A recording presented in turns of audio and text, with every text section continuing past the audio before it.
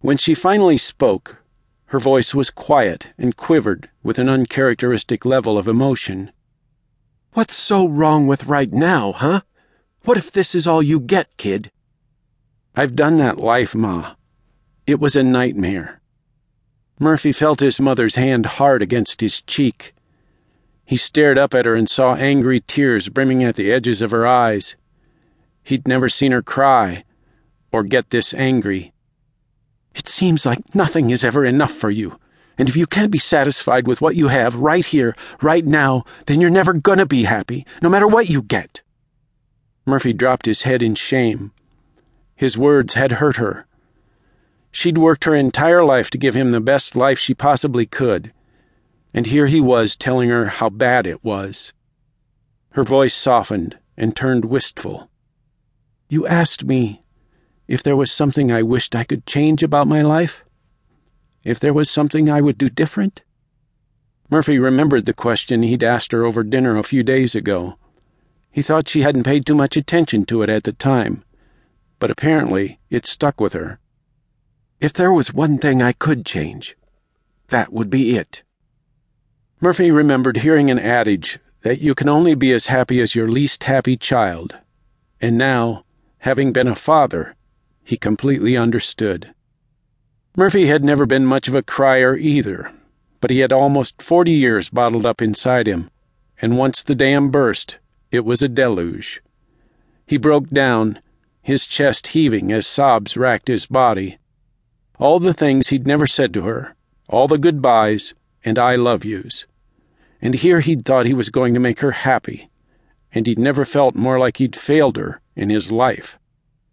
"I'm sorry. I can't even take care of my family. I can't do it again. Not going back. So what if I don't play a stupid football game?" After a few minutes of blubbering, he realized she'd come over to his side of the table and was holding him. His tears weren't falling on his cheeks anymore. They were being absorbed into the clean linen of her work scrubs. When his chest finally stopped heaving, she pulled him upright. "Hey," she said, snapping him out of his somber reverie. "What do you want, son? What are all these tears about, huh?" Murphy wiped his face and looked at his mother, caught in waves of uncertainty. He hugged her again, and this time held on. There was a chance he might not ever see her again. Not as he remembered her, anyway. Thelma in a mansion was a different woman to him somehow, and though he wanted and planned to deliver his mother a better life, he would miss this hardscrabble, no-nonsense woman. He met her gaze, making sure to memorize every line, every wrinkle of her face. "It's just, you won't be there," Murphy said. "Just because I'm not there doesn't mean I'm not there," she said, eyes on his.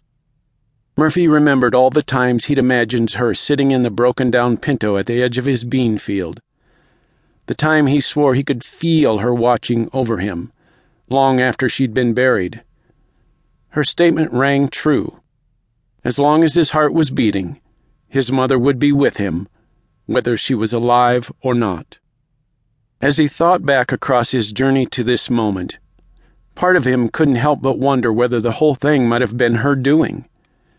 She'd spent her life fulfilling her son's wishes, breaking her back working every day in the hope that he found happiness. "I just want to make you proud. I just want to make everybody proud. But I don't know what to do."